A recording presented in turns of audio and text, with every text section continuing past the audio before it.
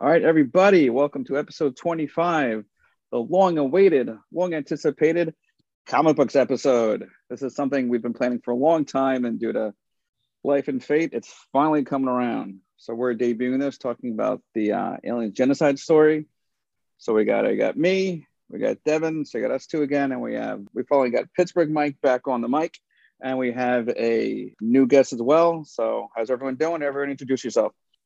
Well, my name is Devan. I'm an Alien fan. And yeah, I love the comics and I just like talking about the comics. I think they know our voices by now, but let's get the first new voice on here. Mr. Bradley, if you've been around the Aliens Gateway Facebook group, you know him pretty well. He's definitely one of the more educational people to talk to in terms of the comics. So why don't you go say something about yourself, my friend? Hi, my name is Brad Suedbeck.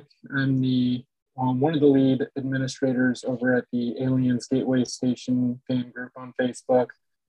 I got into the comic books at a pretty young age, back in the early 90s, when I was first introduced to the movies, really. And back then I was maybe 5 or 6 years old, but it was a little hard for me to get access to the comics. I knew about them. I was able to read them on the bookshelf, but I didn't really start acquiring them until I was in college. So last 10 years, 15 years or so is when I really started getting into them. What about you, Mike? My name is Mike Mykal. I've been on with unfortunate Dave Gogol too many times, and I'm trying to get away, but he keeps sucking me back in. No, I'm joking. I actually just a big Aliens fan. I'm the same way. I started off with the movies. The movies really hooked me, and my first Alien comic that actually got me to collect them, somewhere on vacation, and I found the first and second copy of Newt's Tale. And that was my hook line, because it started off with the movies, what I liked. And then basically just started, flea markets and comic book shops and stuff like that. So picking up a little bit here and a little bit there. Like I said, the aliens comics themselves were kind of my jumping point, but my favorites is the Aliens versus Predator series. They've always been my favorite, war, and that's such there. But like I said, when I was a kid, I just couldn't get enough of them, and they kind of filled the gaps in between movies and stuff like that. So, that's where I got my start. And your guys' introductions are like so much better than mine was. If I knew we were going to go into how we got into Alien, man, I really botched that, didn't I? But that's all right. Go ahead, fill it in. We can circle back to it now. How did you get to Alien Comics? Come on, this is great. This is your redemption arc, then. Yes, my redemption. So my exposure to Alien in general was through my mom. My mom was a huge fan of Alien. She had them all on VHS, and she took me to see Alien 3 when I was about 5. I was just kind of tagging along with my brother, who was, he was the one that was old enough to watch it. I wasn't. I wasn't prepared for that. But with the comics, we also got into that together as well, because we used to go to a public library, and I didn't have a lot of access to comics. I never really had a comic shop that I could go to buy any kind of comics. And so I was in Nirvana when I saw all of these graphic novels, on the shelf. That totally blew my mind. But they had all the Alien trade paperbacks, all the Aliens, at least up until that point, which was the late 90s. And they had all the Alien versus Predator books, and all the Predator books. I was like, where do I start first? So I checked out a book to read with my mom. So we were kind of running an errand. We were having to sit and wait in the car. So she's sitting in the driver's side, and she's reading Aliens. They call it book 1. Sometimes it's called Outbreak. It was the black and white comic by Mark Verheiden. Oh, yeah. And I was sitting in the passenger seat reading Labyrinth. And I there was no primer. I had no idea what I was going to be reading. And I'm so glad Labyrinth was my first. I mean, it just blew me away. That's a hell of an introduction. Yeah. And right. So, I would ask my mom about what she was reading. She's like, oh, well, this was happening. And then I would tell her what I was reading. And so we had a little discussion back and forth with the paperbacks that we were reading. So that was like a great sort of intro to the comics for me. I just love the comics. They each have something different. Well, maybe not Mondo Pest or Mondo Heat, but that's a whole other can of worms. But yeah, we could get into that some other time. Yeah. For me, I can't remember exactly which one was exactly. I just remember there used to be this comic book store I used to go to called Cosmic Comics in Oceanside, New York. My mom used to always take me there. I got into like the usual Marvel stuff. I don't remember how old I was, but I remember, of course, looking for the Marvel and DC stuff, of course, Wolverine, Batman. I was going through, I don't remember what compelled me to go through it. I was going through maybe it was the movie section or license section. And all of a sudden I'm flipping through and I seen the Aliens comic. I'm like, what the fuck? There's Aliens comics?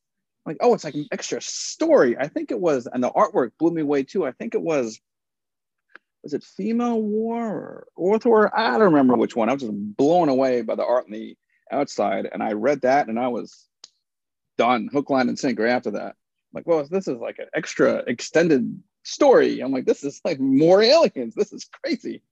And then opening up to the more comics and the books. And from then I couldn't get enough of them. And obviously to this day, I'm still reading them.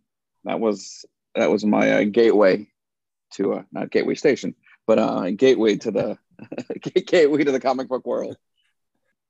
So that brings us to today's topic, which is Aliens Genocide, which debuted in 1997. Dark Horse Comics, like most of our comics will be. The authors it's from Mike Richardson, John Arcudi, sorry if I butchered that, Damon Willis, and Carl Story. Carl Story wrote the story. Look at that.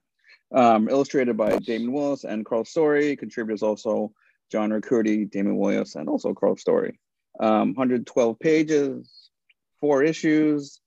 I guess we'll start with the basic question. Impressions on Alien Genocide. We like it, don't like it.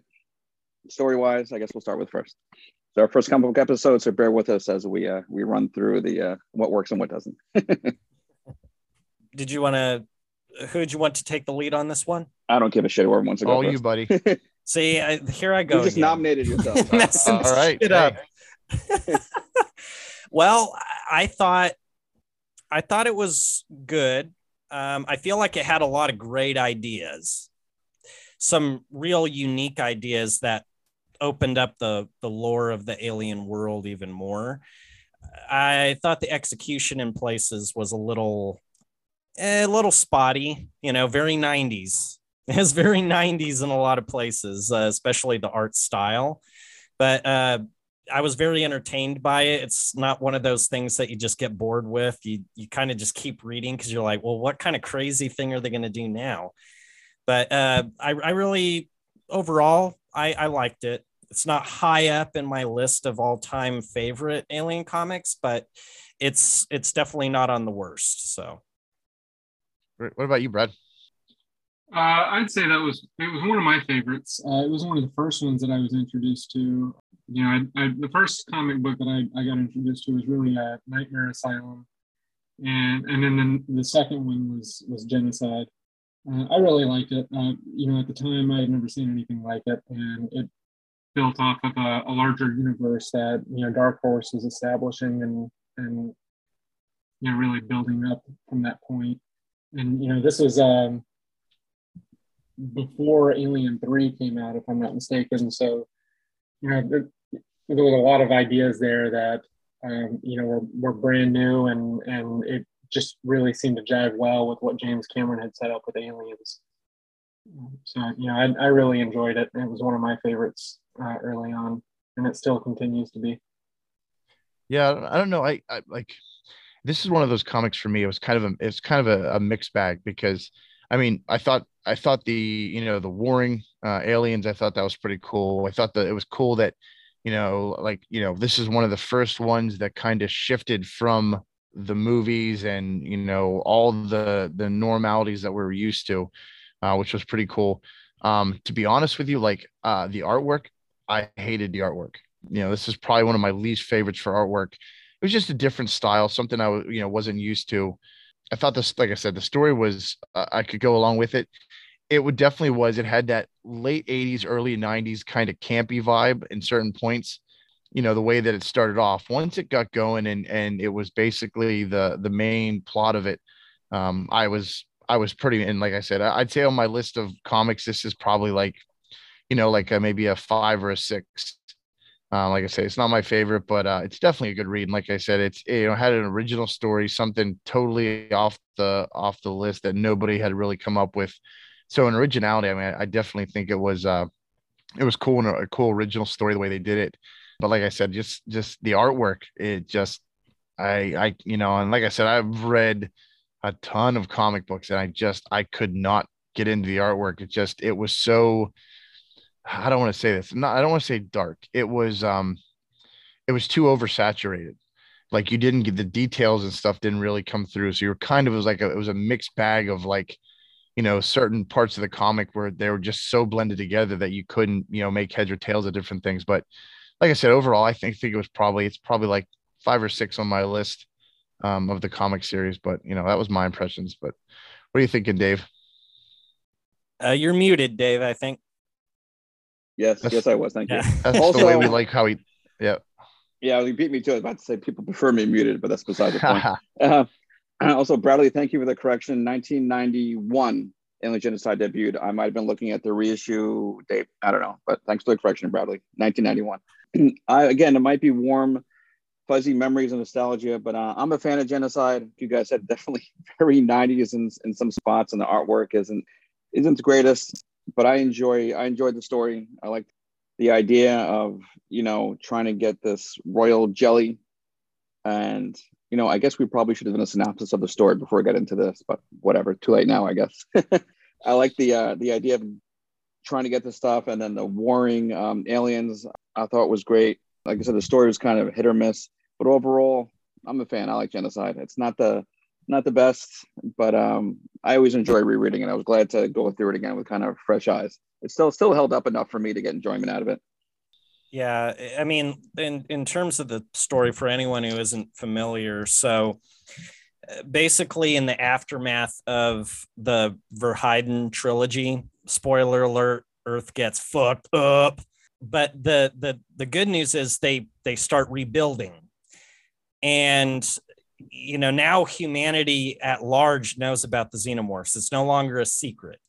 It was a pretty traumatic experience for humanity when the aliens took over in the Verheiden books, but they managed to take advantage of this genetic property of the queen known as the royal jelly. And they find that the royal jelly can have different effects on certain people.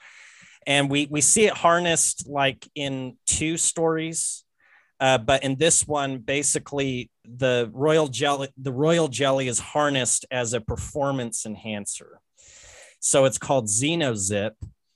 And unfortunately, it makes people like insanely aggressive and violent. Like one guy runs through a fucking brick wall. I love those. Yeah. That whole part. Yeah. Great. Yeah. And another guy, he's a soldier, and they're like, okay, we gave him some Xenozip, and he fucking tears everyone apart. He literally rips their arms and legs off. But basically that creates a huge PR backlash. So the CEO of the corporation that makes the Xenozip, he decides he wants to harvest more of it in a pure form.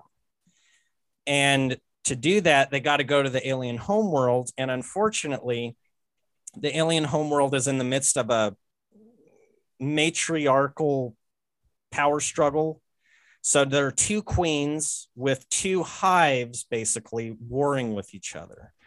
And so they have to harvest the royal jelly in the middle of all that. and that's pretty much the setup. So yeah, I think I covered everything. Yeah, that's perfect. Thank you for making up for my mistake. I'm 0 for 2 here, fellas. I'm doing very well. But the Xenozip, I think, is fucking awesome. I think I'd love to see that incorporated in future movies. I think that's a great idea. Like it opens up so many other story elements. I'd love to see that, explored more. What do you guys think? Well, I always took the Xenozip as being something kind of analogous to the Spice from the Dune series. Nice. Not exactly the same thing, but sort of like inspired by that in a way. But they obviously did something very, very different with it by turning it into basically a super steroid instead of what the Spice really was. But the way it was coveted by people was something that reminded me of the Dune series. And then with the whole hive world and the civil war between the two different strains of aliens, that always kind of reminded me more of the Starship Troopers story and everything. Which, I mean, again, that's something that James Cameron really played into with his movie. Yeah, definitely. Yeah, I thought it was cool. I mean, the cool thing too about the Xenozip is, forever everything in the alien lore up to this point was all about bioweapons. Like everybody, they wanted to get their hands on a Xeno, basically for bioweapons. And this came like completely out of right field. It was just such, I mean, that was a cool part of the concept. It was like, it was no longer like, okay, we have to get one of these because we want to put it in the bioweapons division and we want to find out what we can do, or we want to sell it to the highest bidder and, use it for military purpose and the whole 9 yards. So when they came up with, the royal jelly and the Xenozip, it was just pretty cool. It was like I said, it was just a whole right field, but it actually worked because, I mean, they were taking properties from themselves and kind of using it in a whole different way. So in my mind, I agree. I think that was a really cool sort of turn of events. Yeah, it's always nice to see that part of the story come together, because it was in the movies we just see them trying to get it. In the comics we actually see what happens when they get their hands on this product, so to speak. I mean, all the stuff they would do with it. And one thing I'm sorry. So sorry. No, go ahead, Dave. And what I liked too was I liked the little story arc with Daniel Grant and Neo Farm.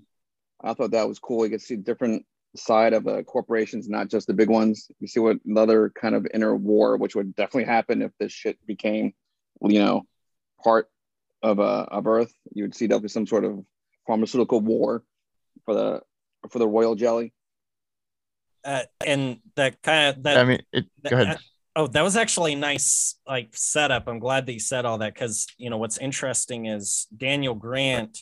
Normally he would be like a villain, and he sort of starts out like one. You're kind of like, well, why are we following this piece of shit? Why do we care if it's what he wants?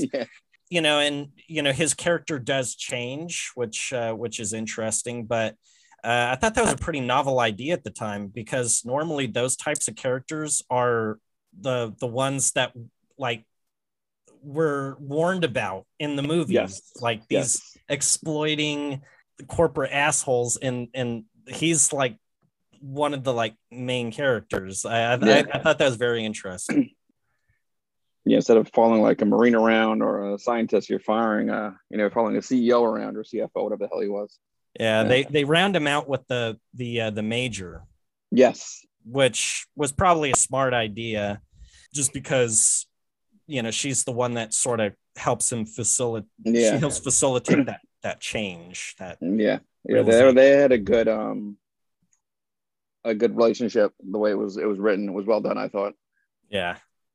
Well, it's one of those things that's like we've everybody, all of us that basically are in the comic world. I mean, we say it all the time, like the comics themselves are such an untapped resource. The direction that movies and scripts and plots and everything go, and it's one of those things where I mean, Dave, you and I have talked about this a million times, where we almost want to say to these people before they produce movies and stuff like that, like, for the love of God, just read a comic. It's all there for you. Like, there's so many different ways to go, and there's so many different, and it's, that is the way it is. I mean, just about every movie that you watch now, there's always that corporate scumbag. He's always the guy that plays nice, and then all of a sudden at the end of the movie, he ends up being the worst guy of all. And in this, they did it great because, like, you start out in the beginning and you're like, oh, here we go, this guy's gonna be, he's gonna cause all kinds of chaos, and then by the end of the book, you're like, oh, well, kind of whole thing turned around on itself. So I thought that was a very cool way they did that. I agree with you. Yeah, I mean, even if they didn't, copy the comics panel for panel, just to get some fresh-ish ideas. Some of them, of course, are completely outlandish, but the comic books, at least, are better than recycling the same crap over and over, which they kind of end up doing later on. But that's neither here nor there. Another thing I liked about the comics too, was nice little, because they always do nod is the franchise. The android named Henriksen was a nice little nod to Aliens. Nice little, always good to see. One of the cool things in the books too was when they were on the alien homeworld. I liked the perimeter when they were sitting on the perimeter. That little gun thing they had, that was awesome. That there was one. Yeah, that was great because there's if I remember correctly, they even have a like a picnic. In front of the shield, and there's all these aliens. They're like, "Who wants mustard? Who wants a sandwich?" Oh, I was gonna say, the one character is actually, he's like up against the screen, and he's like, the only problem about this thing is you can still smell them through it. Yeah. Are they golfing or aren't they doing something like yeah. He's like, this thing is amazing. The only problem is you can still smell them through it. Yeah. And that was just like I said, it was just good. Yeah, I love the idea too. Like I mentioned before, with the two different types of the two warring aliens, I thought was awesome. I even had the little, what were they, the Kenner figures. I even had the blue and the red one when I was a kid, or whatever the hell it was. I thought that was just yeah. Yeah. Oh, it's. Oh, I'm sorry. No, go. I was saying, I got this at Walmart. I always thought it was Genocide inspired because it's it's red. I have that guy too. Yeah, it is. Yeah, it's red. Yeah. So I was like, is this like a Genocide reference? But they're probably like, just paint it red. But yeah, sorry. Go ahead. No, yeah. I completely lost my train of thought there. But yeah, the Henriksen Bishop connection was pretty cool, like I just mentioned. But what were your favorite parts of the story, and what were your least favorite parts? Go ahead, Brad. All right. Well, you mentioned the Henriksen reference there. I really like that reference, especially the fact that, Henriksen, being Bishop in the first movie or in the second movie, Aliens, they set that up as a red herring, right? Bishop was an android. We didn't know he was an android at first, but when we found out, they kind of set us up to think that he was going to be the bad guy. And he turned out not to be the bad guy. He was a good guy in the end. With this character Henriksen, who was named after Lance Henriksen, they made us think that he was an android at first, and they made us think that he was going to be a good guy, but he turned out to be human, and he turned out to be a villain. So I like how they kind of flipped that on its head and referenced Lance Henriksen in that way. I really appreciated that. One of the other clever things that I really liked about the story, it's just a small little detail that they added in. It's the name of the ship that they flew in on, the Razia. And if you look at the definition of the name Razia, it's a hostile raid for purposes of conquest, plunder, and capture of slaves, especially one carried out by Moors in North Africa. So that seems very, very, very applicable to what they're actually doing in this story. They're going to the alien homeworld to plunder and steal the royal jelly and bring back to Earth. That sort of small detail is something that I thought was really cool.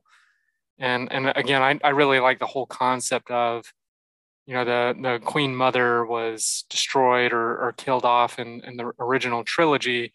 And now we come into the beginning of this story, and the aliens have adapted. They've, got a new Queen Mother that's been established, but then there's also this alternate strain that has also established itself, and they're fighting for dominance. And they even say this in the series, red ants versus black ants. And I know a lot of people might not necessarily like the whole bug analogy, but I mean, it's it's there. And I mean, I don't think that analogy is ever going to go away, but I thought they used it in a pretty clever way, and I really appreciate it. 100%. I didn't know that about the ship. That's pretty cool. Yeah, Yep. that's neat. I know more now than I did 1 minute ago. Right? And that's all. That's always a plus. That's always a plus. You always got to be learning something new. I'll be honest, I Googled the definition of the name of the ship last night, so That's fine. That shows that you're prepared. That's Right? a good. It's all right. And it's I guess the other thing I'd like to throw out there too that I really enjoyed about this series, Mike, I think it was you that was talking about the artwork before, feeling oversaturated. I don't disagree with that. I didn't dislike the art, but I know what you're talking about. But what I did really enjoy artwork wise were the cover arts. Oh yeah, I just, oh my God, yeah. I absolutely love the cover arts on these, and on issue 2 in particular, cover art for that one. It was just a couple of weeks ago actually that I kind of thought about this, but I mean it's very obvious that that image is supposed to be an alien world, but why are there seagulls flying around? Yeah, that what it reminds me of a little bit, the new Marvel comics. They tend to have that thing with their cover art where it doesn't seem to make any logical sense. Like these last few issues of the Marvel comic, like there's one where an alien is on a pickup truck and there's one where he's on a windmill, but we never see those things in the actual story. It's almost like they're taking aesthetic liberties with the artwork, which I have no problem with at all. But yeah, it's very interesting. Yeah, I'm not bothered by it at all. But I started thinking about it, and I was like, wow, that's a really strange choice, and I don't understand why the artist made that choice. It goes to show you that Dark Horse, it shows how trusting they were with those artists. They said, we're not going to give you a huge mandate. Do something that kind of tells you like what the vibe is of the series or the issue, but they sort of gave them carte blanche, and they see seagulls and they're like, okay, all righty, let's put it out there. And I really did like that about them, about Dark Horse. Yeah, I mean, think about how many Dark Horse comics to this day are, featured all the time. Like that is one thing I will always say. Like I think my probably like, artwork wise, like I love the artwork for Hive for that series. Was it? I think Female War was awesome. They were just there. They were so cool because like they all had different spins on anything. But yeah, you know what? I never even thought about that. And now I'm just here going back and looking at the cover. I think that's the thing too, is they figured, okay, people are going to look at these and they're literally going to look at the cover for 2 seconds and go right into the comic. So like, oh, you want to put seagulls in the back? Go ahead. You want to put a cow in the back? Nobody's going to look. They're just going to flip it right to the front thing. And I would have never picked those seagulls out until you just said that. Now I literally went back and looked at the cover and I was like, how the hell did I miss this? Like, it's just amazing. Like, yeah, I mean, I guess it's just because at that age we were all like so like anxious to get like dive into the comic itself. They're just like, as long as it looks cool and everything else, nobody's going to mind the details. Well, that's awesome. Yeah, I mean that's my favorite cover out of the 4, and I must have stared at that one for hours, if I'm being honest. And I didn't even notice it until just a couple of weeks ago when I was looking at it again. And yeah, I'm perplexed by it, but not in a bad way. I think it's a absolutely beautiful cover art, and that's the kind of cover art I want to see more of. That particular artist has always been one of my favorites. I really like the artwork he did for the covers for the Alien 3 movie adaptation too. Oh yeah. You got it right before I said it. I totally agree. Yeah. Totally agree. Yeah, you could totally frame any cover and hang it on the wall. It's fine art. Yes. And that's also what I think was so groundbreaking about the Dark Horse Alien series, is that they could have just got cheap with it. They could have just been like, they got the license and they can just half-ass it. but they chose not to do that. You know, they really chose to be experimental and, you know, put a lot of care into the presentation of, you know, the cover art and everything. That was a very novel approach back then. And yeah, that's just like what you said, Bradley. It's one of those things where you just kind of, it doesn't make sense, but like any good piece of art, you look at it, you're like, I like it. Like, yeah. I don't. Speaking of memorable art, the last panel with the fucking alien holding the saxophone is iconic, in my opinion. It's so awesome. It's yes. one of the coolest things. As they're escaping, just fucking throws the saxophone at it so the acid doesn't get into the hole. And then the last panel is whatever says like something major, and then you just see the alien holding on to the saxophone, and that's it. Yeah, very Story's evocative over. image. Yeah, very, very cool. Yeah, but overall, I dig it. I dig it. Yeah, I really do think it had this massive burden of being the first Aliens comic, or rather, you know, story that didn't have a Ripley to fall back on. It didn't have Newt to fall back on, or Hicks or anything like that. It had to go down an uncharted path. Right. Which is fine. I think, I mean, that's probably, I don't want to go on a whole tangent here, but that's something I think they should do more of. You know, don't anchor yourself to the, you know, the Ripleys of the universe. The alien universe is gigantic. There's plenty of shit to explore. And even though this story was hit and miss, it did so many cool things. You're not thinking, oh boy, I wish Ripley was here. Heck, you don't even think about it because it does so many cool things. You know, from the warring aliens to the Xenozip. Oh, another thing I like too, which I know, I think that started in the first Elder Alien books, is I love the idea of the Royal Guards. I think that's cool as shit. And they're fucking tough to bring down an alien fire team. You know, he's gonna bring an alien. You know, he's gonna bring a fire team reference in there. You guys know it. Yes. You're waiting for it. I know.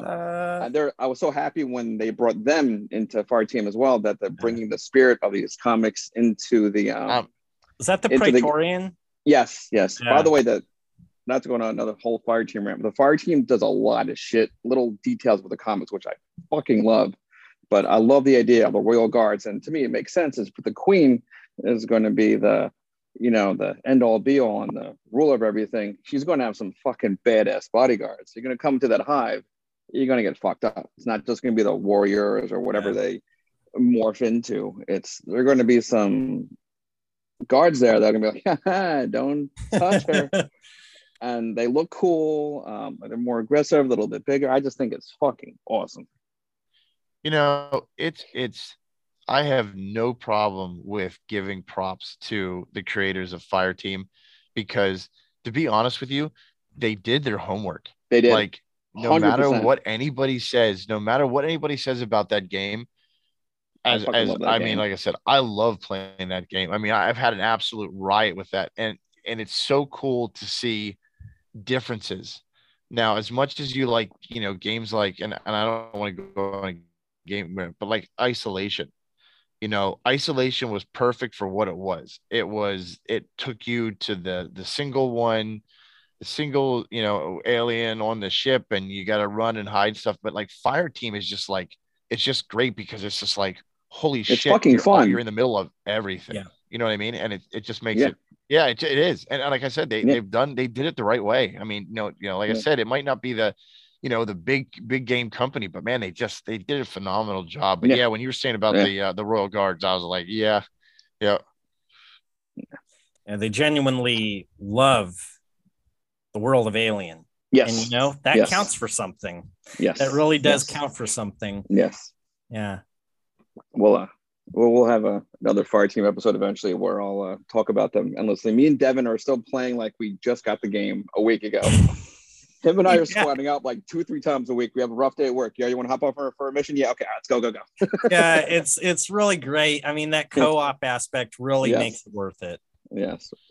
I know, trust me. Hey, every time you guys get ready to play, and I jump on, and somebody's like, "Hey, you want to play Fire Team?" And I'm like, "I would, but my kids are watching Disney on the PS5." And I'm like, Well, I'm trying to get them to whoa. bed, and I'm like, Alien is technically Disney now. Okay, Disney, yeah. Alien So is Disney I know. now. So I'm like, it's of course every time I get home, and I think I even reached out to Dave, and I was like, Dave, I was like, listen, I was like, man, I gotta de-stress. Let's go and play some Fire Team. And I'll get a message from him, and as he's messaging me, and I look over, and like the kids are watching like Avengers. I'm like, are you serious? Like now is when I want to be on this. I'm like, it's crazy, but game. We'll squad up one day. I'm telling you. Oh yeah, I'm totally down for that. I'm totally an isolation guy. No, I like Fire Team, but I fucking love isolation. Oh yeah, but it's just you're correct on that. That's one of the still arguably the best Alien game. It's just the aspect of a co-op and Fire Team that I just can't get enough of. I think I've bought that game 4 times now. Yeah, I have it on Switch, PlayStation, Xbox, and PS3. I think I bought it just to have it in my collection. Yeah, I think I have it on 4 different. Yeah, I did too. 4 different systems. Yeah. So I got it on the 360, the Xbox 360, the Xbox One, the Switch.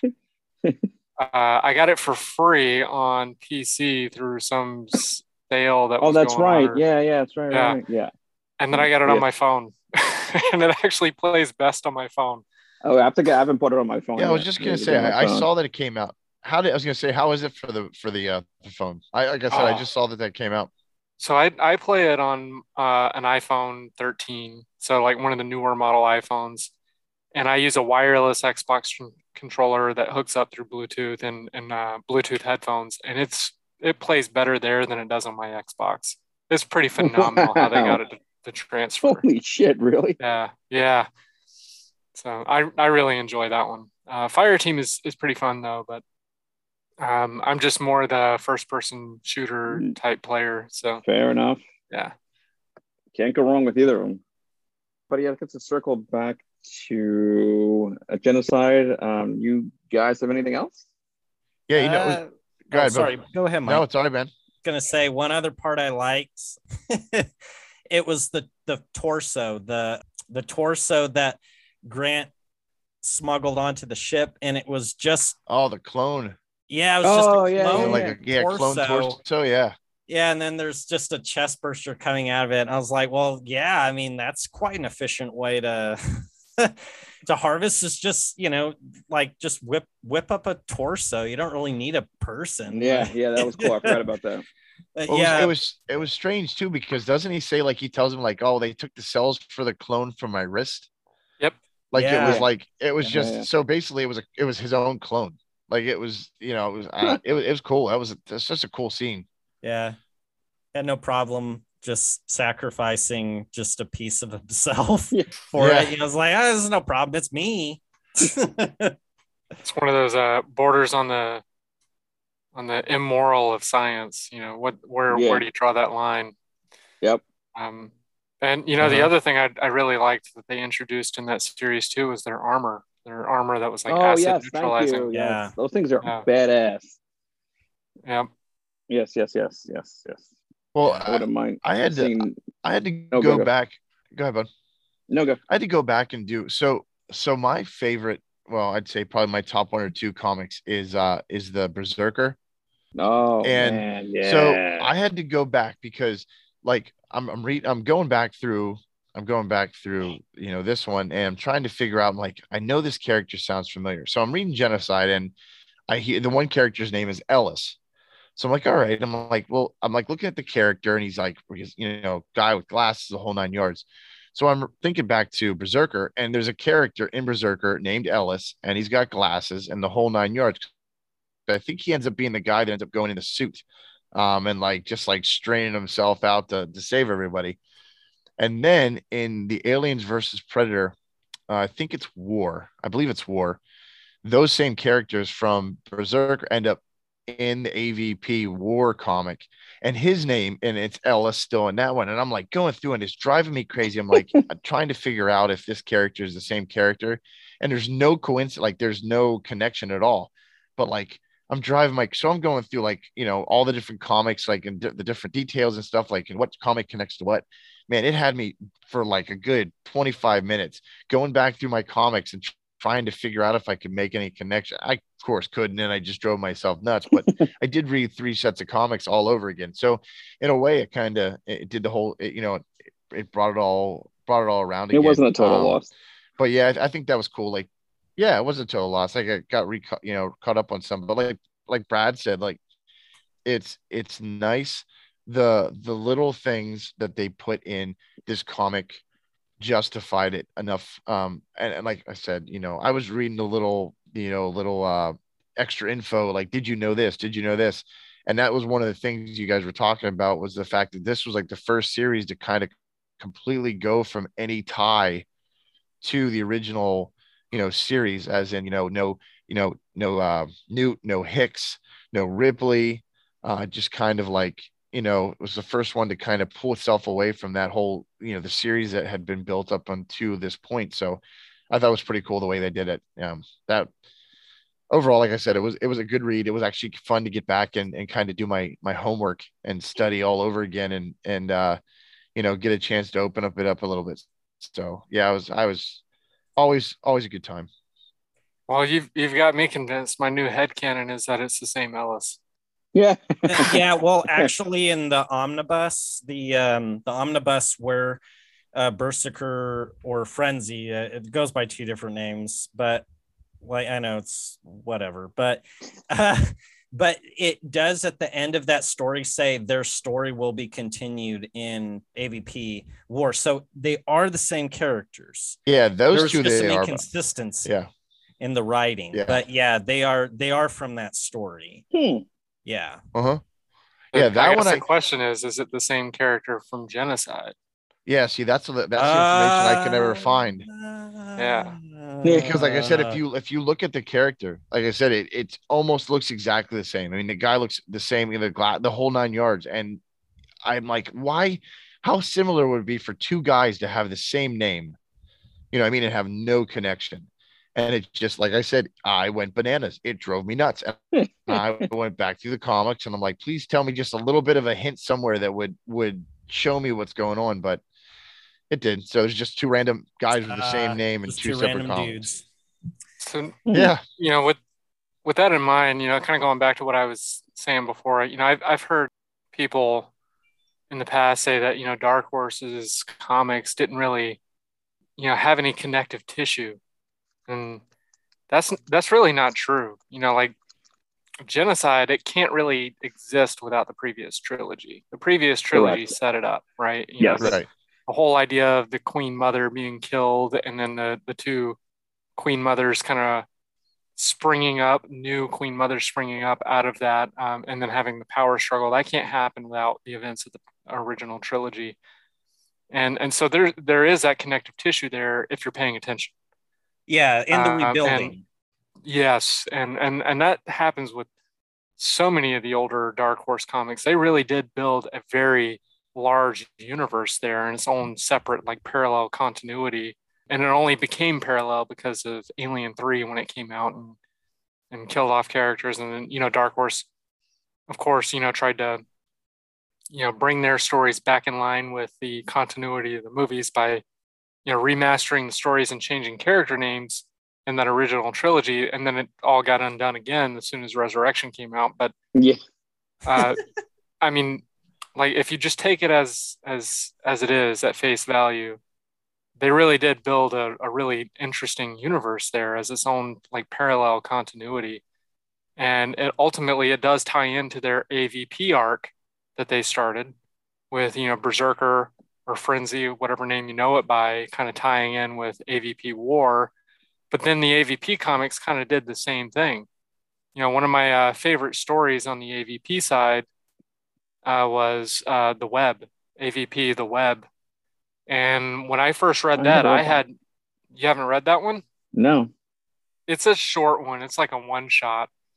But what I really liked about it was that when I first started reading it, I had no idea that it tied into the larger story arc that they were establishing. But the character that was like the villain in that was the young child in the original AVP series whose parents were killed by predators, and he had grown up and wanted revenge on the predators. And it was just that's awesome. Wow. Yeah. You know what?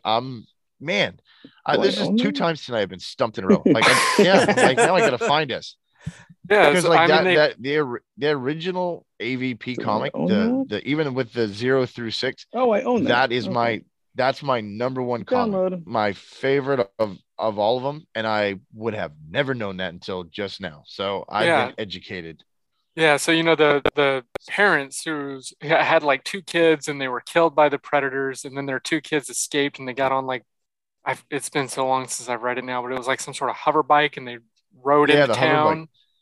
The little boy is the one who grows up to be the villain in the web, and he's setting a trap to get revenge on the predators. Excuse me. So that was the whole premise of that story. And it was, and there's more of that connective tissue that if you didn't read it, you might not pick up on that. You know what I mean? Like if you were coming into it cold, you might not pick up on that. And that's not the only story that did that. Purge. Aliens Purge. Oh, Purge is a great comic too. Yeah, Purge is very good. That was actually one of the first comic books that I owned. But the character from that one shows up in another AVP comic later on.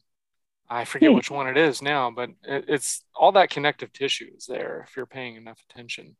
So, and I like that it's done in a that's awesome, subtle-ish manner. It's not done like an in your face. Look, we're connected. Yes. They have the same last name. They were married. This is Chad. No, it's just if you read it, it'll all come together. There's no like forced shared universe. It's just someone thought, hey, I like this story. Let me continue it this way. Very subtle. Very simple, and it doesn't overshadow anything else. There's too much nowadays. I mean, Dark Horse did it towards the end, especially too much of having everything relate, and they knew this person, and it's just stop. Let the stories and the characters stand on their own. You don't need everything to connect in a in your face manner. Sometimes just the little details, just a little nod is all you need to bring the alien universe together. There's too much forced shit nowadays. This is Ellen Ripley, not Luke Skywalker. Right. Yeah. Right. It's funny, and I'm gonna send one out here to you on this one, Dave. It's the whole Friday the 13th thing. It's like, listen, don't go to Camp Crystal Lake. Don't do drugs. Don't have sex because you're going to die. These are the steps that you do not do, or else you're going to die. That's just the way it is. That's the way. So it's funny because like the like Brad said, the whole, Dark Horse built a universe. And even though basically you have the same thing, don't get hooked up to a corporation. Don't have them send you on a flight to another planet. Don't explore the train signal. It's always going to happen, but they built themselves such a cool universe that like the story itself like went past the normal. Yep. You knew you were going to have to go in a giant ship. You knew there was going to be the bad guy, or the guy that was the spy, or there was the guy that was going to be, the greedy, businessman that was going to be involved in the story at some point. But they had such a huge backstory to all these comics that you kind of went past that. Like even you knew the premiere, you knew what was the premise was going to happen as soon as you started reading the comic, but then it just went bananas, and they just produced so many different story, arcs and, new material that like you couldn't get enough of them. I mean, that was the one thing I think all of us can agree with, any alien comic that there for those early years, like you could pick it up and you were like in a whole nother story. Like it was just like I'm reading it from scratch. And I think that was the coolest thing too, because at the time, a lot of these comic series came out as fill-ins, in places where we didn't have anything else.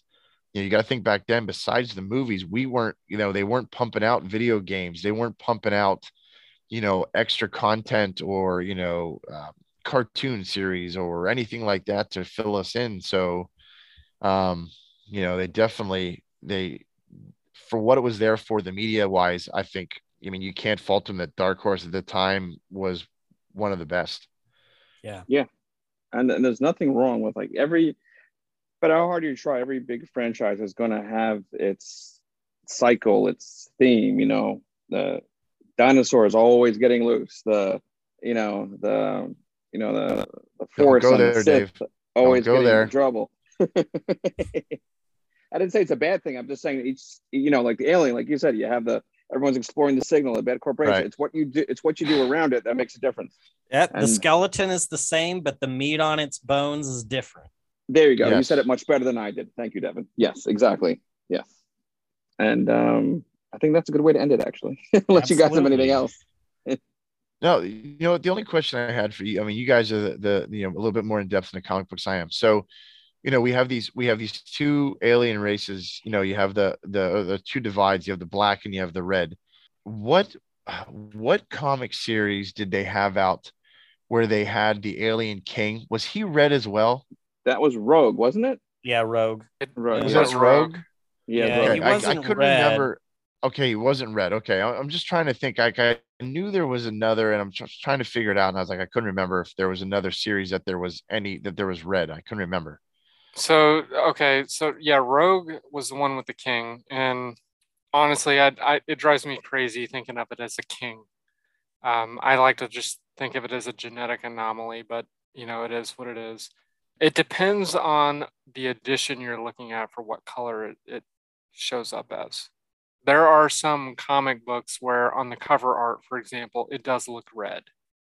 But then they've had re-releases with the graphic novels where they've made it look completely different. It looks more like a drone. So it depends Okay. on what you're looking at there. I couldn't remember. I was trying to think, and I knew somebody would have, like I said, it's just randomness that pops into my head. And I bet you with the cover arts where they show it looking more reddish, I think that's just artistic license to articulate that it's different from the Queen. I don't know if it's meant to be taken literal. You know what I mean? For me, when I think of Rogue, the first image that pops into my head is the novel adaptation, and it's not really red in that one. But yeah, some of the comic books it does. Yeah. Okay. Red.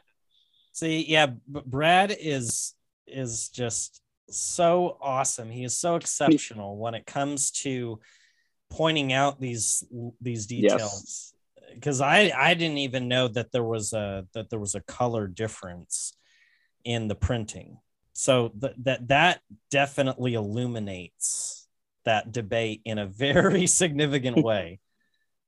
You know it's a shit. Yeah. I'm looking for it now. I'm looking for the digital copy that I have. I'm scrolling through everything so I can look at it again a little closer. But just going off of memory, yeah, it was red in some of the cover arts. For like a magenta. Okay. That's probably what I'm thinking of. I guess I just couldn't remember, and I was figured while we're on here, I'll ask the question. I was just reading. It's funny because as we're doing this, I always want to the comic itself, whatever we're talking about. So I'm just kind of going back and forth on some details, and I didn't even think about it. So I started going back through the comic itself. And there's a thing here that says this is the first comic that the aliens' blood was not green or yellow. Yeah, so that I'm just reading, like I said, the randomness, trying to learn myself, get taught. And I don't even remember that, if I'm being honest. I remember reading that little factoid also, but then I'm like thinking back on it, and I'm like, I don't remember what color they showed the alien blood as. No, it's just random. I was like, yeah. Like I said, it was so funny because I literally this morning, I read the whole thing again, and just to kind of get myself caught back up on it. And now I'm going through stuff and I'm listening to you guys, and I'm like, damn it, I missed every detail. How did I do that? I was just so involved with it, I missed all the details. That's what happens to me a lot. I get so involved in the story or the characters. All the little stuff. I'm like, I leave it up to you guys. I'll enjoy what I enjoy. There's just everyone has different eyes on it, how they look at it. So you're not going to catch everything. So I guess with that in mind, let me ask you a question. When you read a comic book, how long do you spend per page? Not a lot. Like if there's a Wow, sequence I I never really like or a thought about dialogue, it. I might go back and read it. But I usually just read the panel, move on, read it, move on, read it, move on. If something sticks out, maybe I'll linger a little bit, but not too long. Yeah, that's the trick of pacing a comic book. Is it's that, you know, when it's done very well, it flows like a film. So, you know, when you're watching a movie, you're not really dwelling too much on what you've just seen because everything is happening at a very steady pace. So, you know, with a lot of these comics, I mean, at least for me, it's sort of like watching a movie. I take the image in as I'm reading it, and you know, I'm jumping back and forth, and then, you know, I just kind of I breeze through it as if I'm watching a movie. So Yeah, same. So it took me a long time to kind of get used to this idea or this way of reading them, because I used to be the same way where I would just kind of read the text and just kind of breeze through it. But I guess the biggest tip I have for reading a comic book is to keep in mind that 50% of the storytelling is visual, and the other 50% is the text you're reading. So whenever I read the text, then after I'm finished reading it, I just stop and look at the image that goes along with it for about the same amount of time that I spent reading it. Sometimes maybe a little longer, and just really, you know, take in those details. You know, just pause on that image for a minute, take in those details, and you'll be surprised what you pick up on. The easiest one to give that a shot with for your first try is Dead Orbit, because there is so much detail just saturated on every page for Dead Orbit. I mean, you could stare at each image of Dead Orbit for an hour and find something new. But even with some of these older comics where the artwork is less detailed, you can still pick up on a lot of details just from pausing and looking at that image for a few seconds longer than you normally would. So that'd be my biggest tip there. Very cool. And you know, going I'll back give that to a shot.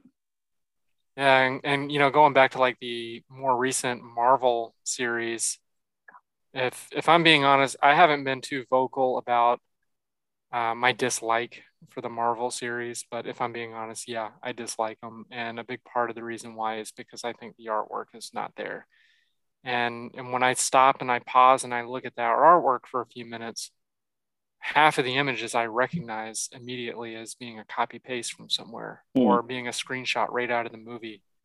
And that's just really distracting and it bugs me. And you don't see that with these older comic books. And that's one of the other things I really appreciate about, you know, the days before Photoshop, I guess you could say.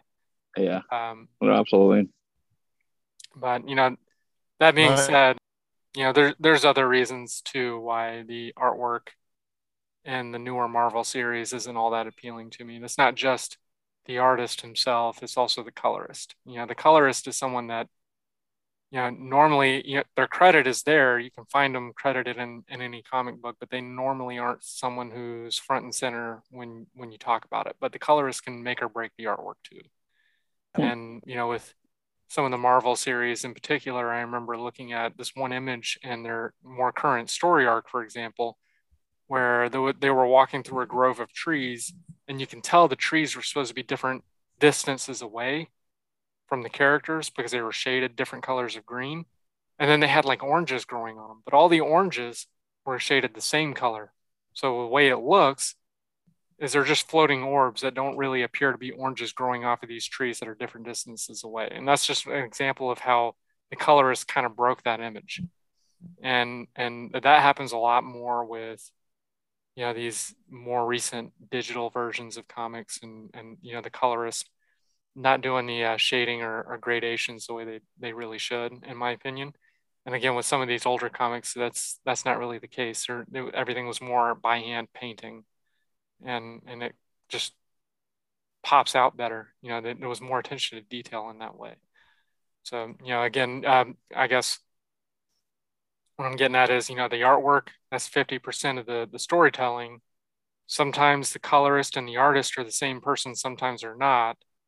And sometimes that makes a difference. And then, you know, going back to the comic book that I mentioned earlier, Dead Orbit, One of the things that I think made that one in particular really special was that the colorist, the artist, and the writer were all the same person. So it was a cohesive vision. There was no disconnect between the writer and the artist and the colorist. They were able to do things story-wise with that story in particular that you wouldn't normally be able to do when the artist and the story writer are two different people and they have two different ideas or two different images in their head for how that scene should be playing out. So that's one of the things that I really appreciated about Dead Orbit. And Dust to Dust, which was another newer Dark Horse comic, I believe was also the same way, where the artist and the writer and the colorist were all the same person, Gabriel Hardman, if I'm not mistaken. Yeah. They were able to do things with those two stories. Yeah, those two, it was just a more cohesive storytelling. Yeah, you could tell. And yeah, so again, that artwork is a big deal, and it can make or break the story just as much so as the writing. So yeah, my general rule of thumb is, when you're reading through the comic, however much time you spend reading the text, spend about the same amount of time at least just soaking in that image. And if you come across a page where it's all image and there's no text, just because that happens a lot in comics, spend a few minutes just staring at it and soaking in those details, because that's what they intend for you to do. Yeah, except for Rescue. Oh. Yep. No. Let's pretend Rescue doesn't exist. Yeah. That was so bad that I didn't even bother finishing it. Yeah. Wow. Really? I read everything. I got to think 2 issues in. I'm like, fuck this. I couldn't do it. I couldn't do it. It was so bad. Spoiler alert, the last issue was the worst. Oh God. Yeah. And Jesus. As bad as it was, I still think it was not as bad as Xenogenesis. Yeah. I don't think anything has gotten worse than that one yet. Or Mondo Heat, Mondo Pest. Those were bad too, but I still think Xenogenesis was worse. Well, that was well said, Bradley. That was crazy. Yes. Yeah, that was great. I don't think. Yes, agreed. Yes. Don't really think I have much more to say after that one. Me either. That was all right. We have our new host of a Hive Mind, Bradley. No. All right, I'm going. Yeah, I want to go read a book or something. But seriously though, that was tons of fun. I'm glad we could finally talk about his fucking comic books on this this podcast.